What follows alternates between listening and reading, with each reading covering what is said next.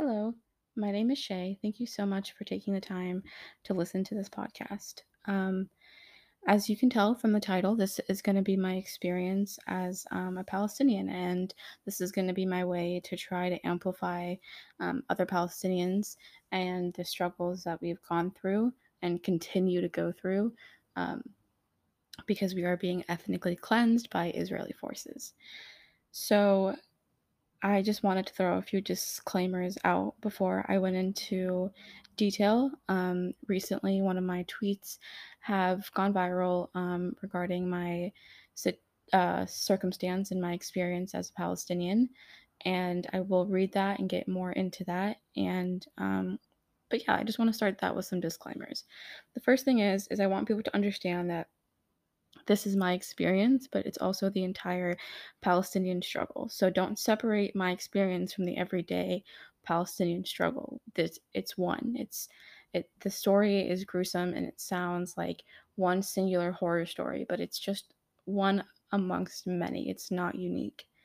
You know, and I don't want to try to make it about just my family and my grandfather and our horrific experience as, Palestinians living under occupation.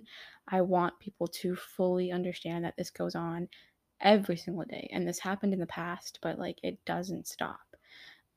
So yeah, just want to make that clear. And I also wanted to make it clear that I'm not here to promote any type of hateful speech towards any group of people, regardless of their religion, their ethnic background, or anything of that sort. I'm just explaining my experience, and I'm not going to sugarcoat it, and I'm not going to compromise my morals because I've never done that, and I'm not going to start doing that. And I'm just gonna share uh, what it's like, and I'm going to share the stories of people who've given me permission to speak on their behalf, and I'm going to explain some things I've witnessed from people I will never see again, and you know, um, you'll start to understand more what I mean by that throughout the episode. Um, yeah, I'm also not a teacher, so don't expect a PowerPoint with sources cited. There's plenty of information online, and I'm not in school. I'm not here to do a research paper. This is just my story. So I'm not going to debate the ethnic cleansing of my people. If you don't agree with me, that's fine. I mean, it's very weird, but if you don't agree with me that ethnic cleansing is not all right, then there's no room for you, here. And that's okay. There's plenty of room for you in other spaces. This is the first time Palestinians have gotten a voice and have gotten attention from the world. And we are going to continue to promote and push our stories. So if you don't like that, like I said, leave. Yeah, so I'm gonna go ahead and get into the tweet. So a few days ago, I tweeted out my experience through a thread um, of being Palestinian and something very traumatic that happened to me and my family. And I will go ahead and read that and then just maybe add on to some things as I go through it. My Twitter handle is Muskie Elon, Muskie Elon, Elon. All right. So the Twitter thread starts because of a account that says, "I strongly suggest that all Palestinians spam tweet their experiences when visiting Palestine and how they faced restrictions, brutality, and constant difficulties because of the IDF, which is the Israeli Defense Force, which is the Israeli military, and Israeli settlers. So people who live in settlements in the West Bank. And again, not going to give you a history, background story. I'm sorry. There is so much that's already been done, and there's so much that already exists, and it's it's not really my job to argue history or debate these kinds of things. This is a traumatic experience, and I just want to explain that version um, of it all. So I start off by saying, My grandfather was murdered in front of our entire family by the Israeli forces. They made my mom carry his body down the stairs of our home while she was in her third trimester. Yep, and just to add on to that, she was also having contractions and they wouldn't let her seek any type of medical attention. I was 5 years old and they put a gun to my head. And to add on to that, it's because I wasn't complying and putting both my hands up. Um, and I think about it every single day of my life. And I do. I have noticed and I've come to terms with the fact that it doesn't bury in the back of my head. It actually exists, within my being. And uh, images get burned into your brain and they just never go away. So that's one of them. I continued to say that they refused to allow him medical attention. So, again, I'm referring to my grandfather, who is dead in front of me and my whole family's eyes. Um, they blocked off all ambulances from entering. Everyone in the family was held at gunpoint and made us leave our home in the middle of the night.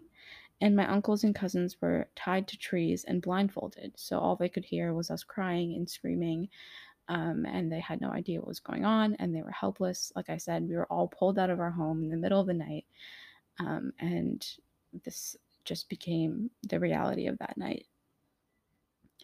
Everybody in our village stood at their doors, not a very big village. So when commotion like this is happening, everyone is aware of it.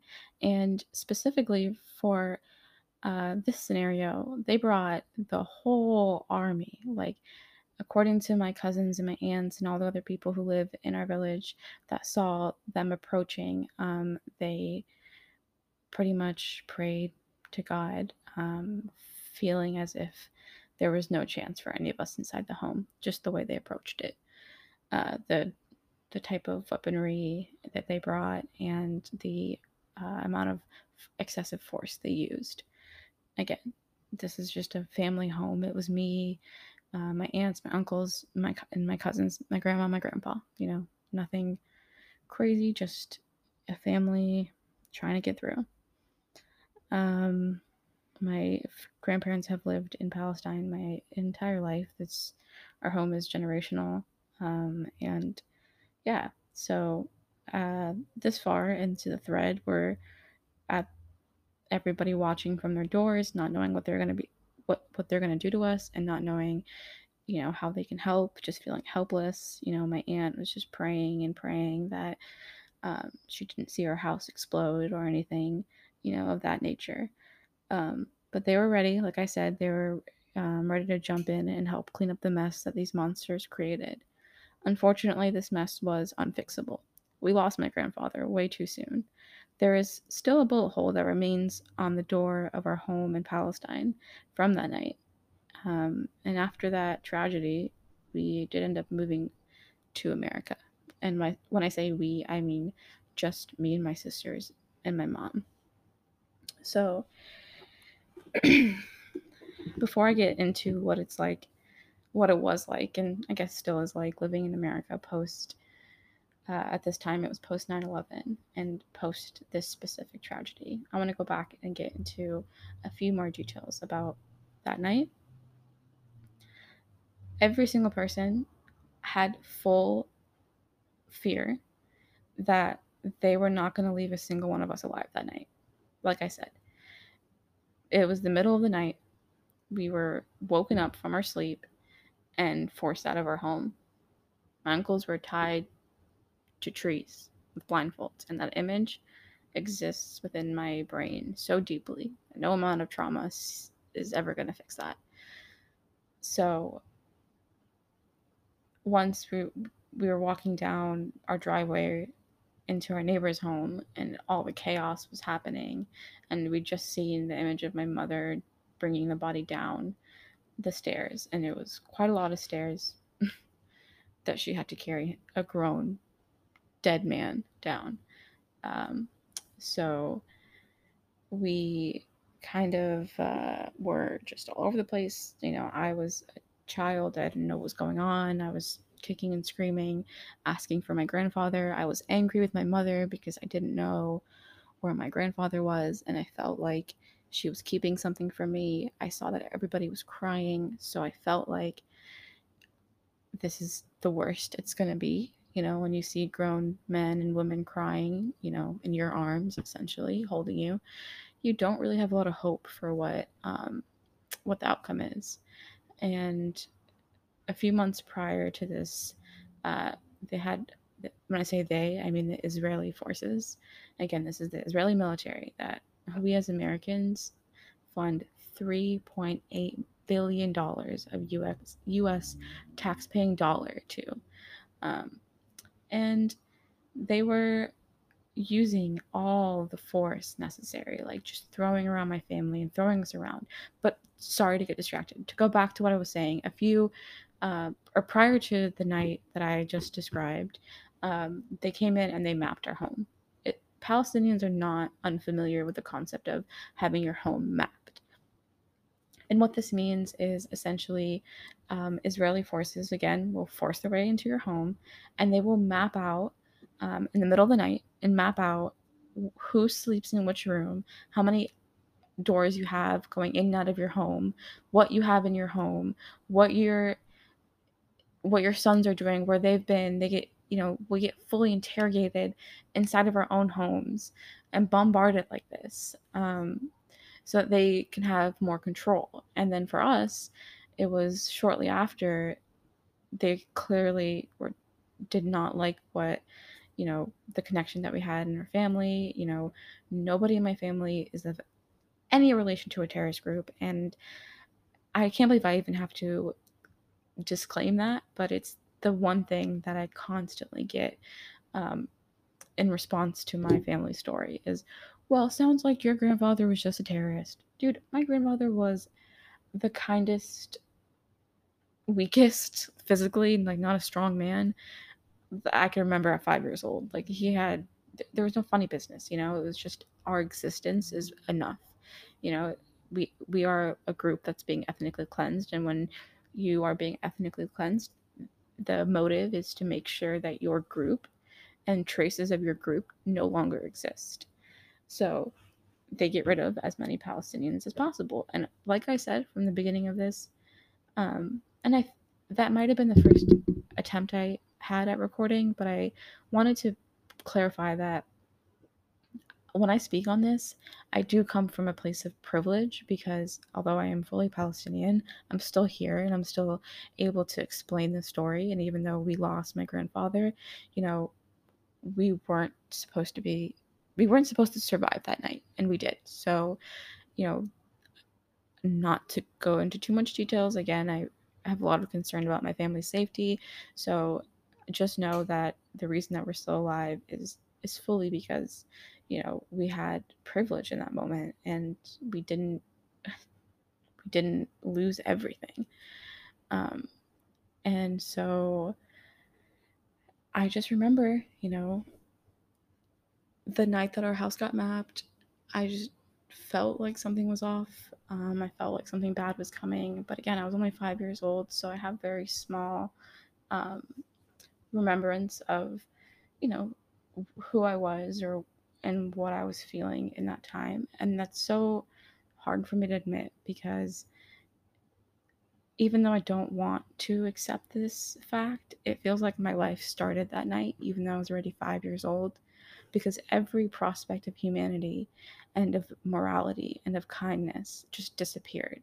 When you see someone with so much power and you know that you're powerless against this person or these people, and they are just using that to the most of their advantage, to the highest extent of their advantage, to take away people's lives with no accountability and no responsibility for the tragedies, the generational trauma that you have now inflicted on me, my mom, my aunt, my sisters, my cousins. Like, none of us are ever going to fully recover from that. My grandmother, to this day, has not fully recovered. She still cries in her sleep, just begging for her husband because he was taken from her in such a senseless and tragic and evil way. And it just keeps happening. it just continues to happen. That evil that stole my childhood, the evil, the greed that stole my happiness, that stole my ability to assimilate into the world and to continue to make friends and to trust people. They stole that. They took all of that away because they want to be greedy with land that's not theirs, because they want to take, because they have an agenda, because Palestinian existence is just not enough of a reason to stop. Because people live in the homes that they're taking, it's not enough of a reason to stop. Because you're ruining generations, it's not enough of a reason. They there's no capacity to their greed. And that was my first introduction to the world, to humanity, to society. That something so evil can be bestowed upon you, and you can see something unfold in front of your eyes that is so cruel and it's so evil.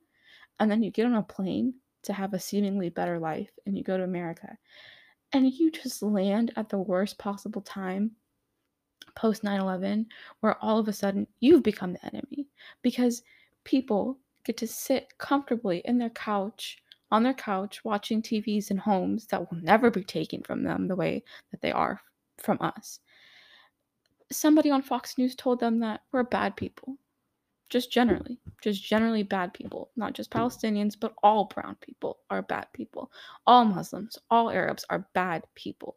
And that rhetoric and that agenda continues and still continues to this day. I'm 25 years old, and it still continues to this day that we are all just blatantly bad people. And coming from what we had just witnessed and coming from what we had just seen, I'm sorry, to me, it wasn't the Arabs that were evil. It wasn't the Muslims that were evil. You know, it it was the humans in power. It was the humans with guns. It was the humans in tanks. It was the humans causing these checkpoints and ruining weddings and graduations. And it's the people that shot at my aunt and my mom as they crossed the stage to graduate. Those were evil to me, and they are still evil to me. And that just created this insane bubble of anger that just existed within me. And I was only 5 years old. I just wanted to be a normal kid and just play and have fun with these people. But they were telling me blatantly to my face, you're not a good person. And I couldn't wrap my head around it. And this is a true story. In fourth grade, I had a girl who I thought I was friends with. She had offered me that her mom could chaperone me for our upcoming field trip. And I said, "Yeah, that's great. I would love for that. My mom is stay-at-home mom, so she has to take care of my sisters. She can't just up and chaperone field trips." So she offered, and I said yes. And the next day, she came back to me. She looked me in the eyes, and she said, "My mom said that we can't chaperone you because you're a Muslim, and Muslims are bad people." And I just chuckled. I was like, "Aren't you Christian?" She said, "Yeah." I said, "Okay. Well, I want you to go back and tell your mom and dad that Jesus himself is from the country I just left." And she just kind of looked at me weird and was like, "Okay." And I told my teacher because I just was not having it. And she tried to get this grown woman, to apologize to me, to come in and apologize to me, but she refused. She wouldn't do it. She the most she could have done was write a letter in her daughter's agenda, her daily planner, and have her show it to me. And it was, "I'm sorry for the language," or something, some bullshit apology.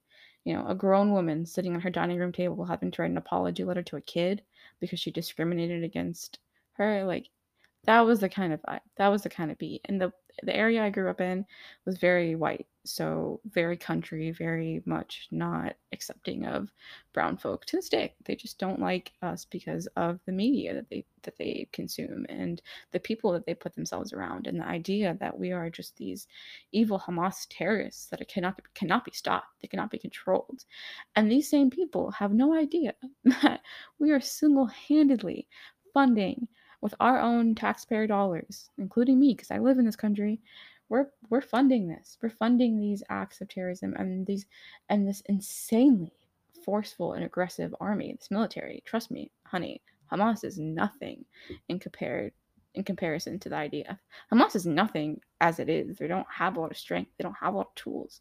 But then to go and to say that you're scared of Hamas when you have the strongest military force, it's just propaganda. It's just an agenda that you're trying to promote. And I know that because I lived in the fucking land that you're trying to steal from us. I know it. I saw it. So you really can't pull one over on me, but you can on a lot of people who don't understand and who don't want to offend Jewish people and don't want to say anything wrong. And I understand that to some extent, but it's 2021 now, and there's a lot more information to every story. And that's the idea that they constantly promote. There's two sides to the story. So why don't you look it up? Why don't you read on it? If there's two sides to every story, why are you only listening to Fox News? But, nonetheless, it's it's not it's not my fight anymore. And when I say that, I mean stupidity. Like, I'm not here to fight with stupid people. I'm a very smart person and I have a lot of really smart people in my circle. So I've found a way to heal some sort of trauma within me. And through that healing process, I was traumatized more. And I had a therapist blatantly look me in the eyes and say, "Oh, but I'm Jewish. I don't think, I don't." And I just kind of stopped her there. I was like, I don't think you should be inserting that. I was telling you about my grandfather's murder and how being Palestinian is so difficult. And she responded with, "Oh, I know. I wrote a piece in college about how Palestinians and Israelis fight, but they eat the same food. So there's just no point," or something along those lines. And I was just kind of like, I never want to see you again because I don't I don't want to argue with my therapist about my right to exist. I don't. And I just want help. And I can't find it. And I still haven't fully found it yet. And I'm going to keep trying because I feel like I'm in a place where, I have the ability to work through work with a therapist and work through the trauma and understand and to be able to speak about tragedies like this without spiraling. And even though it does cause so much anxiety, I truly haven't slept right since I tweeted my thread.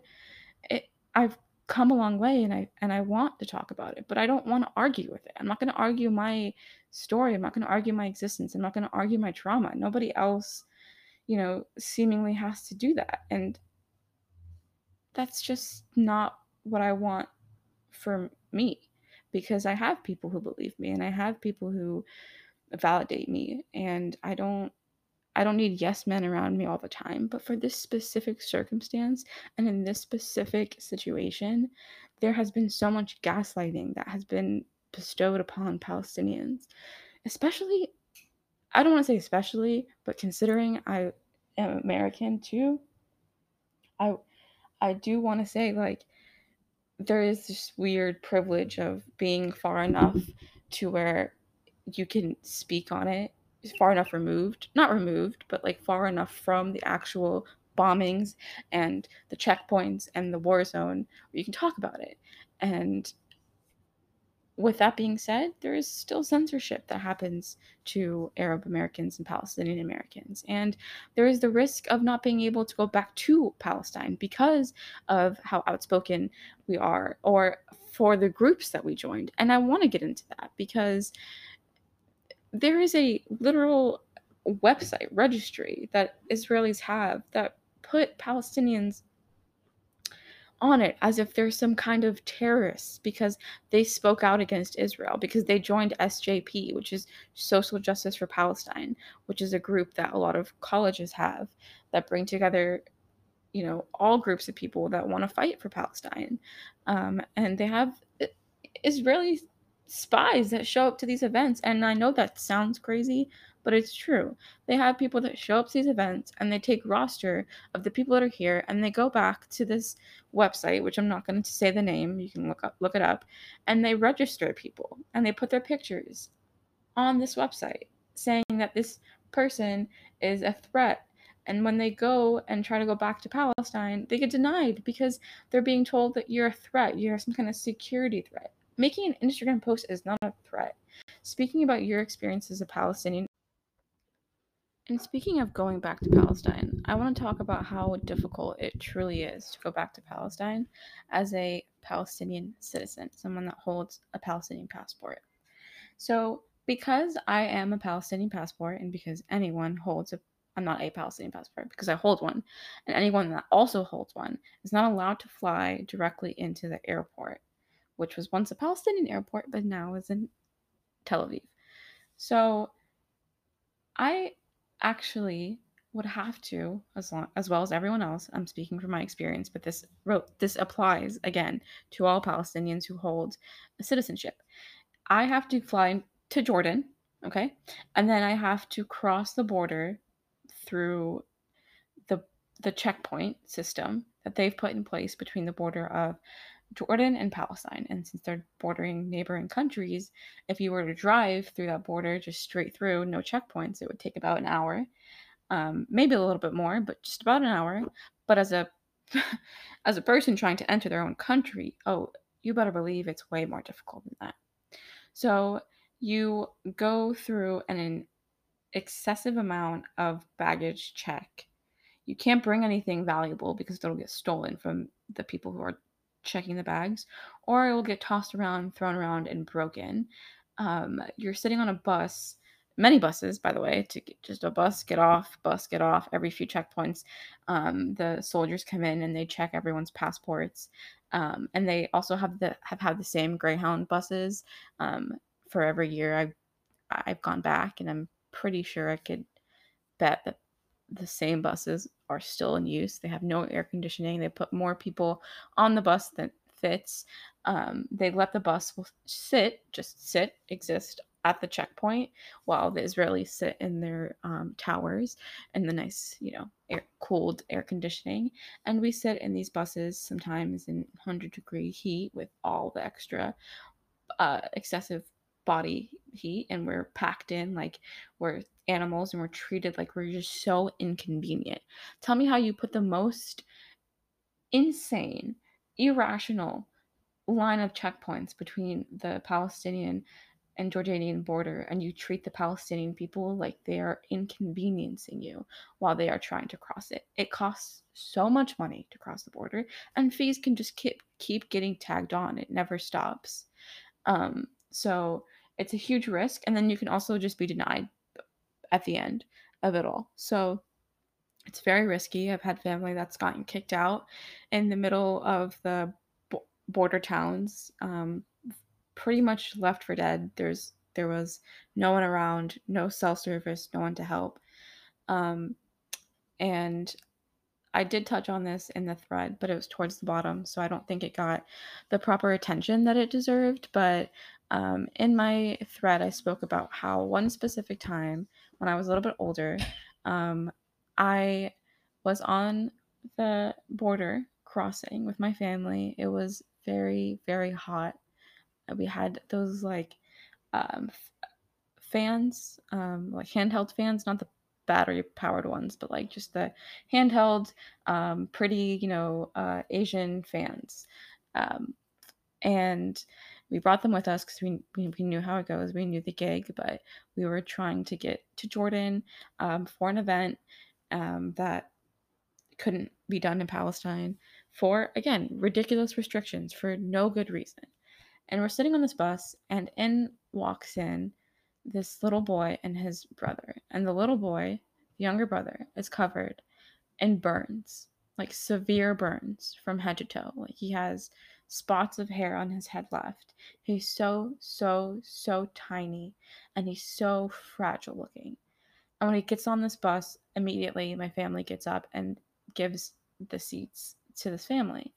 And my mom and my aunts are so social and wonderful, and they just were chatting with the older brother and just being like, this is ridiculous. Like, this doesn't, as you can probably assume, this is not the type of environment this kid needs to be in. He needs serious medical attention. And the brother said, that's what I'm doing, is I'm trying to get him to Jordan for medical attention, for real and good medical attention. Not that the Palestinian hospitals are bad by any sense. They don't have the resources that they need because of the restriction, because of living on the occupation. And when I say the occupation causes issues across the board, I mean across the board.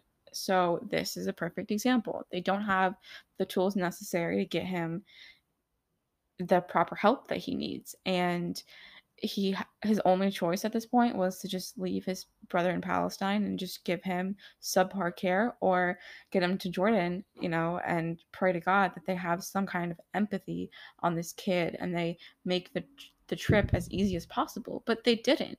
You can technically apply for a permit to cross the border in an ambulance, for medical reasons, but they denied the child the permit. And when I say that is just pure evil, there's just no other reason.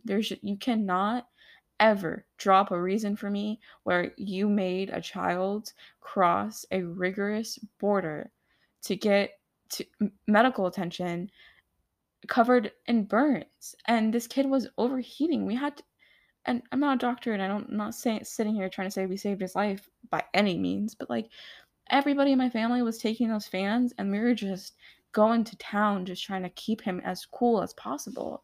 And I think about that kid all the time, and I don't know what happened with him, and none of us know what happened with him. It was a different time. It was, um I would love to know, but unfortunately, the truth of the matter is I probably don't want to know what happened to him, because from where we left it, it wasn't going great, and it continues to be so bad and so awful. And I think people will argue maybe that the border has gotten a little bit better, but the fact that there is a border to get into your own country because you hold this citizenship, I don't care about the loose ends that they tied up. I don't believe the border should exist. I don't believe the people who should be there. And I am a person who's crossed that border many of times. And I'm not going to change my mind. I think I have every right in the book to book a ticket to Palestine and go to Palestine. I believe Palestinians have a right to an airport. I believe Palestinians have the right to the airport that was originally theirs. I believe Palestinians have a right to travel in and out of their own land freely. Period. That's that's what living under occupation steals from you. It steals your ability to just go from point A to point B without a checkpoint in between. It steals your ability to plan something like a wedding or a graduation and have no fear and no expectation that a checkpoint isn't going to ruin it all. That the Israeli forces aren't going to ruin it all. They just live to continuously harass and make being a Palestinian as miserable as possible so that eventually we give up and we leave. And now, to this day, we're at the point where they don't care about Palestinians wanting to leave anymore. They're just fully moving into their homes. And they've done this in the past and they continue to do this.